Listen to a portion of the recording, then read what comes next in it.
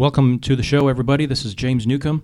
Thanks for pressing play. What you're about to hear is an episode that my wife Sana and I recorded for a brand new podcast that she and I are partnering together on called it's called Life on the Beaten Path. I think at one point it was going to be called Keep on the Beaten Path, but then it changed to Life on the Beaten Path. It is a podcast that we are using to promote our business that is in the production or podcast production, coaching, consulting, video editing business. It's a media production business.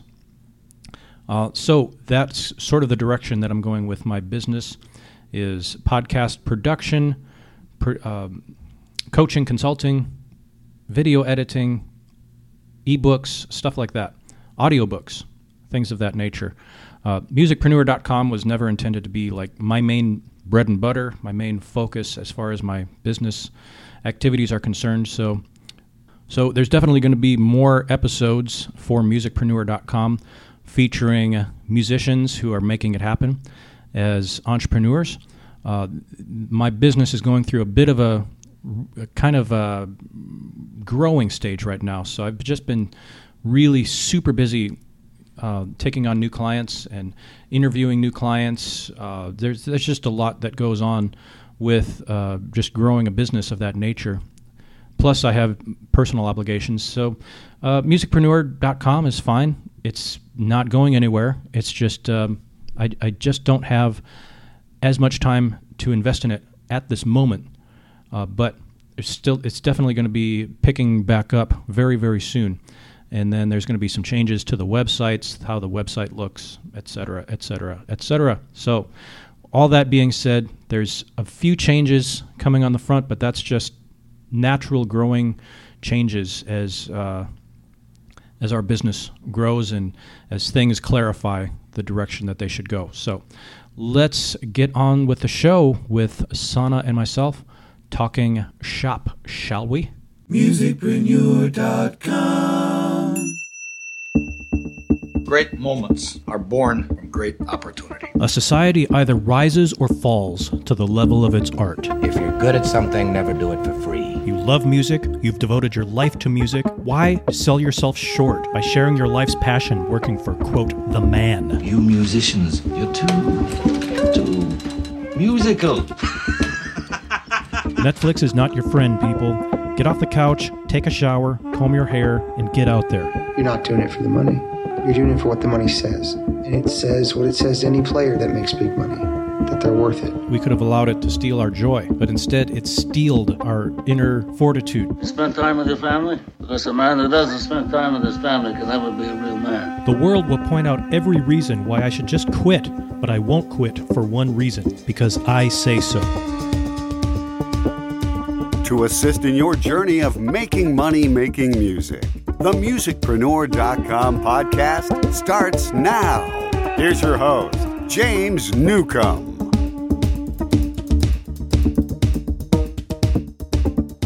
Hi, James. Well, hi, Sana. Fancy meeting you here. It's been a while. It's been how long? 10 minutes. 10 agonizing minutes since I've seen your beautiful, lovely face. It felt 10 years. It felt like 10 years. Let me guess, I look like I've aged 10 years. Yeah, you still remain as RBF. Well, anyway, Sana, for those of you who made the catastrophic mistake of pressing play, I'm sorry that we've already wasted a minute of your time, but since you're here, you may as well just stick around and see what we're about. So, my name is James Newcomb. I'm the founder of Beaten Path Media, and I'm with my wife, Sana Dori, who is the managing director of Beaten Path Media, although it's not quite clear at this moment what exactly she manages nor directs. But that's her job title, and she does it exceedingly well. Yeah, that's my second position in this company, partnership. What's your first position? Of course, how can you forget? I'm the Minister of Home Affairs. Minister of Home Affairs.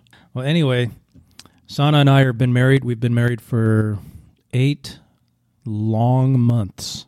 And she lives in Vietnam. I'm in the United States. We're in the process of getting a visa for Sana to come to the United States. and live with me. And so that's a little bit about us. That's where we're at. And so I lived in Vietnam for 7 months, January through July of this year, 2020. And now here I am, just getting things ready, establishing roots, residency, et cetera, so that it can be as seamless as possible for when Donald Trump's or Joe Biden's administration says, yes, Sana can come to the United States. This is where she belongs, because she's my wife, and this is where I am, and she belongs with me. And we just have to wait on the government, always waiting on the government. So that's a little bit about us.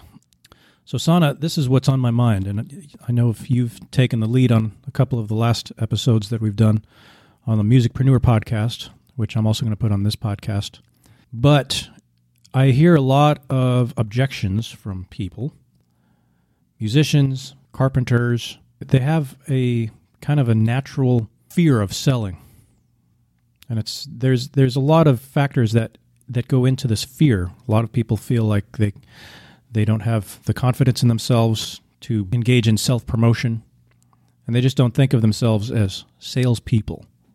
That's a job for other people. That's a job for more outgoing people than myself. People with more persuasion skills than me. Well, they're good at sales, but I'm not. I'm just a guy who, like, I'm the worker bee. I'm the guy that plays in the section, but I'm not the maestro. Or I'm not the person that sells the tickets. I'm just the one that sits in my chair and plays the notes. I think that everybody sells to some degree. It may not be your job to, like, you may not have a business card that says salesman or saleswoman or salesperson, whatever is politically correct these days. But you do sell. If you have that job sitting in the orchestra playing the notes, well, you had to sell yourself to get that job. You had to give them some incentive. They're thinking, what's in it for me that I should bring in this newbie who has no experience, and I take on the financial burden of paying this person? Why should I do this? So we all sell, Sana. And whether you're a natural at it or not, I most certainly am not a natural when it comes to selling. I do not have the personality that other people have that make them appear to be naturals in selling. But there is nothing really natural about selling. Or we could say that maybe selling is the most natural thing in the world, depending on how you look at it. But I've realized over time that there is a point A and there's a point B. Point A being you don't have the job, you don't have the sale, you didn't sell your course, you didn't win the audition, you didn't get that person to listen to your podcast, you didn't get the apartment that you really wanted. Fill in the blanks. And then there's point B, and that is you do have the job. You won that audition at the local community theater to play the leading role in the play. The person did take out their credit card out of their wallet and type in the numbers on their screen and buy that thing that you're selling. So there's point A and there's point B. A lot of people who have listened to podcasts that have to do with sales and business and whatnot, they're familiar with know, like, and trust. You have to get people to know you, like you, and trust you before they're willing to buy from you. So we have this acronym KLT, and I think of the KLT as a vehicle that gets you from point A to point B. Not just like any vehicle that you drive from your house to your job, or to the mall, or to your Aunt Sandy's for Thanksgiving. You need fuel for the vehicle. And this vehicle, this know, like, and trust, the KLT vehicle, needs fuel as well. And there are 6 things that I want to talk about today that make up the fuel. And they are this: expert authority, likability, commitment and consistency, reciprocation, social proof, scarcity. So first is expert authority, second, likability, third, commitment and consistency, 4, reciprocation, 5, social proof, 6, scarcity. Before I get into these, Sana, what are your thoughts on what I've said thus far? That's very interesting, because when you were talking about how musicians have to kind of sell themselves, the idea of branding came to my mind. Because musicians, in order to become competitive in a fierce competition market, they have to also become a reputable brand, a reputable version of themselves in order to attract loyal customers and those who actually, when they have some free time and they want to listen to music and get pleasure from it, they choose that unique type of a music or that specific person who play a unique piece of art or music. So I think that would be another big topic we could talk about. But what you're talking about really brought to my mind how branding as a strategy to become popular and serve customers at the same time, build a long-term relationship with them. Well, we have discussed musicians before. This particular podcast, Life on the Beaten Path, isn't necessarily geared specifically for musicians, but since we've already talked about musicians, we may as well just stay on topic. And because a musician is a brand just like the hotels down the strip here in Virginia Beach where I live. They're just as much of a brand.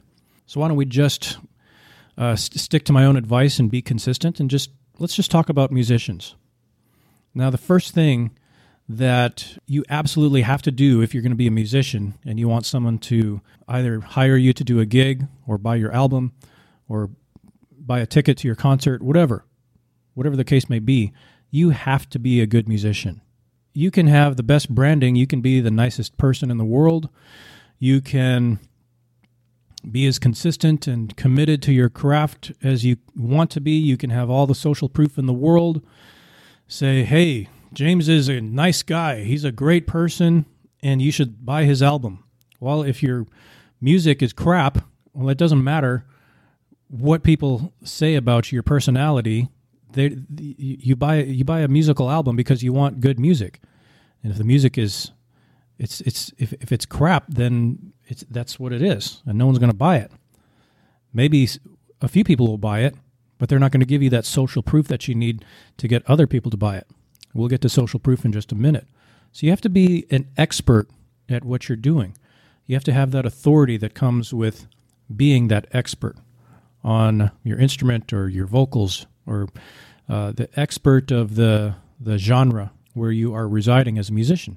So first and foremost, you have to know what you're doing. And if you are that expert, if you have that expertise, well, it's just going to naturally show in how you carry yourself. You're going to carry yourself with an air of authority, not necessarily arrogance or cockiness, but there's a certain air about someone who knows what they're talking about, a certain confidence. When someone isn't as sure in what they're talking about, well, it's pretty apparent, and even if they have that confidence, well, then they're just making a fool of themselves.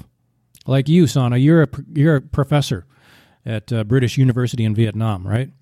You didn't just respond to a help wanted ad in the newspaper saying, college professors wanted, teaching tourism and travel management. You had to know what you were talking about in order to get that gig, right? You had to establish yourself as the expert that they need to hire, right? That's right. There were process of recruiting for this position, and we had to go through 3 stages of screening. And that involved also what you're talking about, like branding yourself. What's your unique selling point in the labor market? What do you have that the others don't have? How are you going to stand out? And your employer will say, well, that's it. That's the one I want. And we had to do mock lectures. We have to create curriculum or material, notes for students, for teachers, and everything had been examined by the respectful partner universities before they actually make a decision who would be in.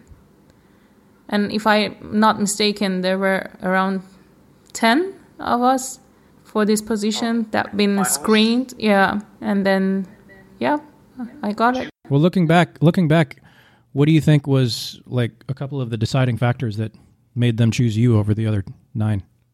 I exactly remember. They really liked my idea of mind mapping. Mind mapping. Okay. Right. So when they asked me to do a mock lecture, instead of having a whiteboard behind me on the camera or having a classroom with students listening to me, I put the whole chapter that was assigned to me onto a mind map, an A3 size paper, and I used different colors, and I have drawn all the theories with all its association with phrases, words, examples, everything on that one paper.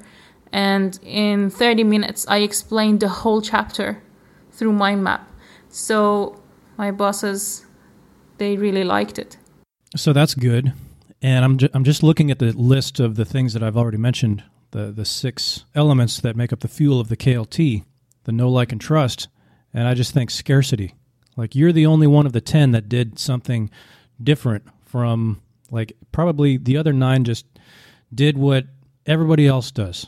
And they're just trying to be the best at what everybody else does. But here comes Sana, and she does this mind map, which is completely different from what anyone else is doing, and that sets you apart. You made yourself scarce in that way. Mm-hmm. Well, tell me about your credentials. Like, you didn't just walk. They didn't call you for that initial interview unless you already had some experience in the bank. So, what made them want to call you in the first place? Well, I decided to become a full-time academia in 2013, joining Management Development Institute of Singapore. And it was pretty steady. I went on up to 5 years and a bit more without break, working for that university. I have taught on behalf of University of Southern Cross, University of Sunderland, and University of Bangor, UK. And I have taught almost 16 different modules. My background is in international hospitality and tourism. I did a few extra credits in integrated marketing communication. So having that credentials gave them more freedom of giving me different modules that are related to marketing, management, entrepreneurship. Yeah, and that's social proof. Entrepreneurs recognize this term, social proof, and that's like testimonials. You see a testimonial page on someone's website or a sales page, and this is what other people are saying about this product, and that the more powerful testimonials you get, well, the better your chances of selling the thing, whatever you're selling. The more credibility and more name recognition that comes with these people that are giving a testimonial. Like, if you can get Tony Robbins to give a testimonial about your personal development course, well, that's a big deal. Or if you can get Seth Godin to write a testimonial about your business book, that's huge. And I can say from personal experience, like, this podcast is kind of an outgrowth of our podcast production and media production business. And the way that this business kind of happened was, I guess you would say, was really organic. I didn't really know exactly how this was going to go, but basically Ben Greenfield and I, who I've edited his podcast for 2.5 years. I just knew that I wanted to branch out a little bit, take on more clients, and he and I just came to a little agreement. He just said, okay, I'll promote your business and I'll sell your services. And he went on his show and just did a bang-up testimonial. I mean, just made me seem like I could walk on water, like I could do no wrong. Now, this was after working for him for 2.5 years and establishing a relationship and a rapport with Ben, just proving myself to him that I was on it, that I was committed, that I was never missed a deadline, always respond to emails within the hour, within a couple of hours at the most. I had proven myself over time. And so as a result, when he hit record on that ad that he did to promote my services, he just he sang my praises. And that type of social proof you just can't buy. Like if I didn't have anything to do with Ben Greenfield outside of if he and I were just a loose association, and I came up to his advertising team and said, I want to promote my services on your podcast, and he didn't know me from anything, I could have given my talking points and he would have said it and he would have done a good job with it, but he would not have had that personal touch. Like he wouldn't see my commitment and consistency. He doesn't see that I'm always looking out for my clients, that I'm always looking to add value. I'm not just trying to squeeze every penny out of the deal that I can, but I'm always looking to give them the best possible advice or the best possible guidance that I can when it's asked for. And also in 2.5 years, quite frankly, I became really good at editing podcasts and working with a team. And so when it came time for him to hit record, it was just the most natural thing in the world that he would just sing my praises, and wouldn't you know it, a really steady stream of high-quality leads came my way as a result of those 2 ads that ran in August of 2020. I mean, that kind of social proof. It didn't happen overnight. It took 2.5 years of just showing up. And then all of a sudden, it manifested itself in a very profitable and a very healthy way. So let's talk about commitment. Whether you're doing a podcast or you're doing Facebook Lives showing off your music, your chops or whatever, you have to show up when you say you're going to show up. If you say you're going to publish on Monday, you'd better publish on Monday. If you say that you're going to do 5 days a week, you'd better do 5 days a week, even if it's reciting the alphabet. You have to show up when you say you're going to show up. Otherwise, you lose that credibility. You lose that air of authority that comes with being an expert because, well, you're not trustworthy. And people aren't thinking that explicitly, but when you don't do what you say you're going to do, then I think you just lose credibility with people, and they don't trust you. It's not like you're a bad person and you've cheated them, and so they don't trust you, but you didn't do what you said you were going to do, so they don't trust you. And then, of course, all of this is for naught if you're a jerk. Like, I remember when I was full-time in music, there was a saying that I heard, and it was that your talent wins you the job, your personality keeps you the job. Like, you have to be likable. You can fool someone with your talent for a short amount of time, but if you're not likable, if you're not a team player in whatever team you might be, you can make yourself scarce. You can have all the testimonials in the world. You can show up every single day of the week and twice on Sunday. But if you're a jerk, if you're not likable, it's all for naught. And by likable, son, I'm not talking about like being the person that glad hands you every single time and always with a big smile on your face. I'm not talking about that. I'm not that type of person. But I'm talking about just being personable. Like, you're always joking about my RBF, the rested bitch face. And it's true. Like, when I'm just thinking of things, I look like I'm in a bad mood, and I'm not. It's something I'm always aware of and always working on. Is I try to smile when I'm speaking. People can hear a smile, even if it's just on the phone. If you're smiling, you can hear it in the person's voice, right? Honey, you know I'm kidding. I love you with your RBF. You do? I do. Oh. All right. Here's where things get really interesting. And this could go any way. I want you to take this list of 6 things that I've listed as fuel for the KLT vehicle, and I want you to give me a grade on how I've done. And the product in this case is you agreeing to be my wife. Like, point A was you're not my wife. Point B is you're my wife. So I'm just going to go through the list, and I want you to just give me a grade from 1 to 10. How did I do? Okay. First, expert authority. 10. How is I an expert authority on being a husband? Because you are head of the house and you know your responsibility, and whatever you do, you are accountable. You take accountability of what you do. That shows your expert authority. Okay. All right. How about likability? Well, likability 10. Her comments about my RBF notwithstanding, she gives me a 10. Well, you have to understand, in my culture, when wife pick on husband, call you with your RBF face or saying, why pick on the little things, that shows they love you a lot. Just kind of making fun of the other person. Yeah. It's affectionate, right? Right. Yeah. All right. Commitment and consistency. 10. How is that a 10?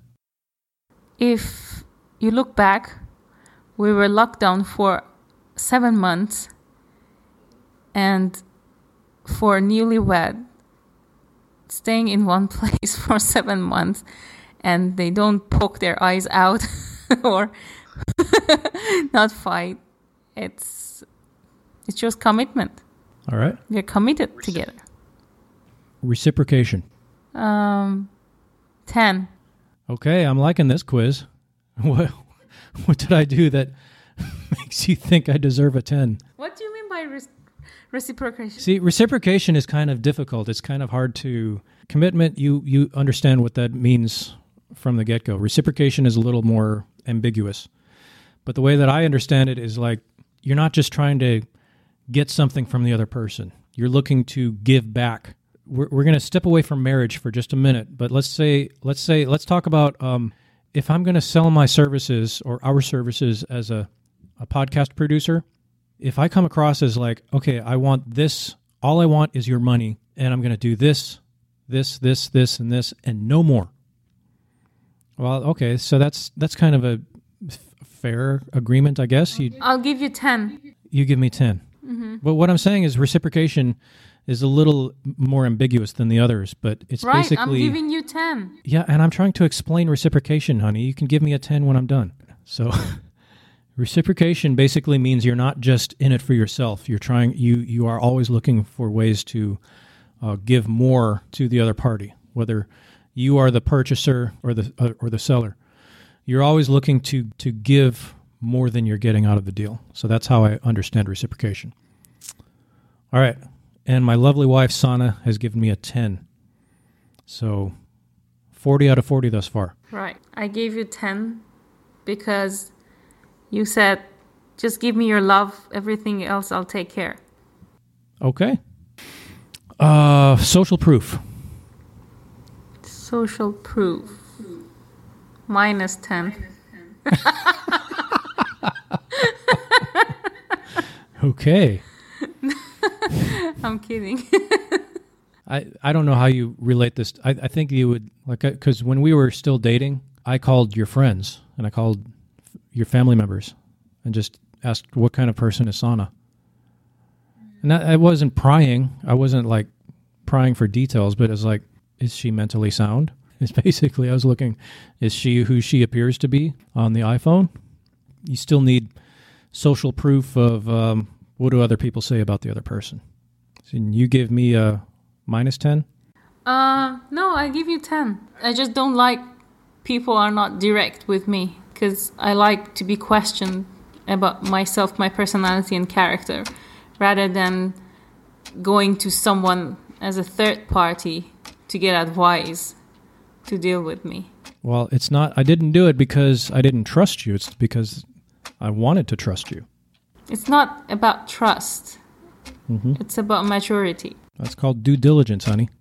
No.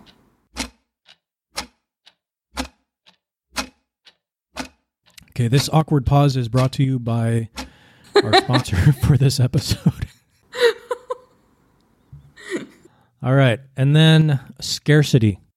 10, because there is only one James Newcomb. All right, so I got 60 out of 60.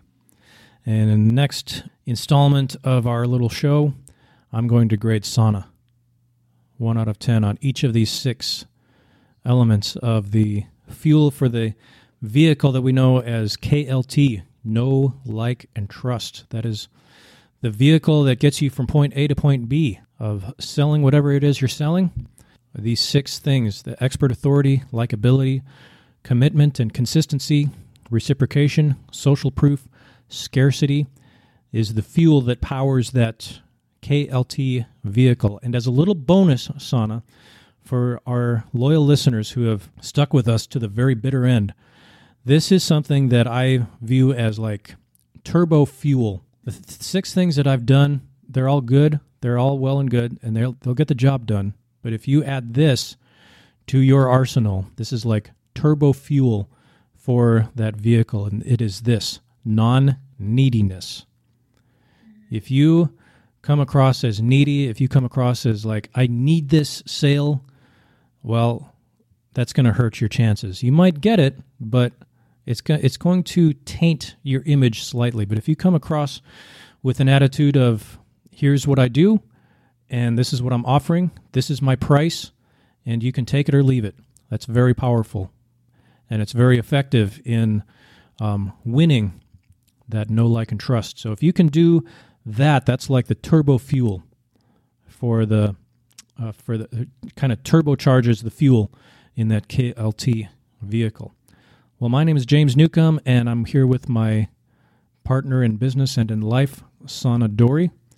And you are listening to Life on the Beaten Path, brought to you by Beaten Path Media, full-service podcast video production services, podcast consulting, training, a lot of things that are on the horizon right now. We're just getting started as we record this in September of 2020, but a lot of things that are going to be coming up. So check us out on the web, Beaten Path, BEATIN, path.media, and join our email list and stay up to date with what Sana and I are up to and what we'll be offering in the coming months.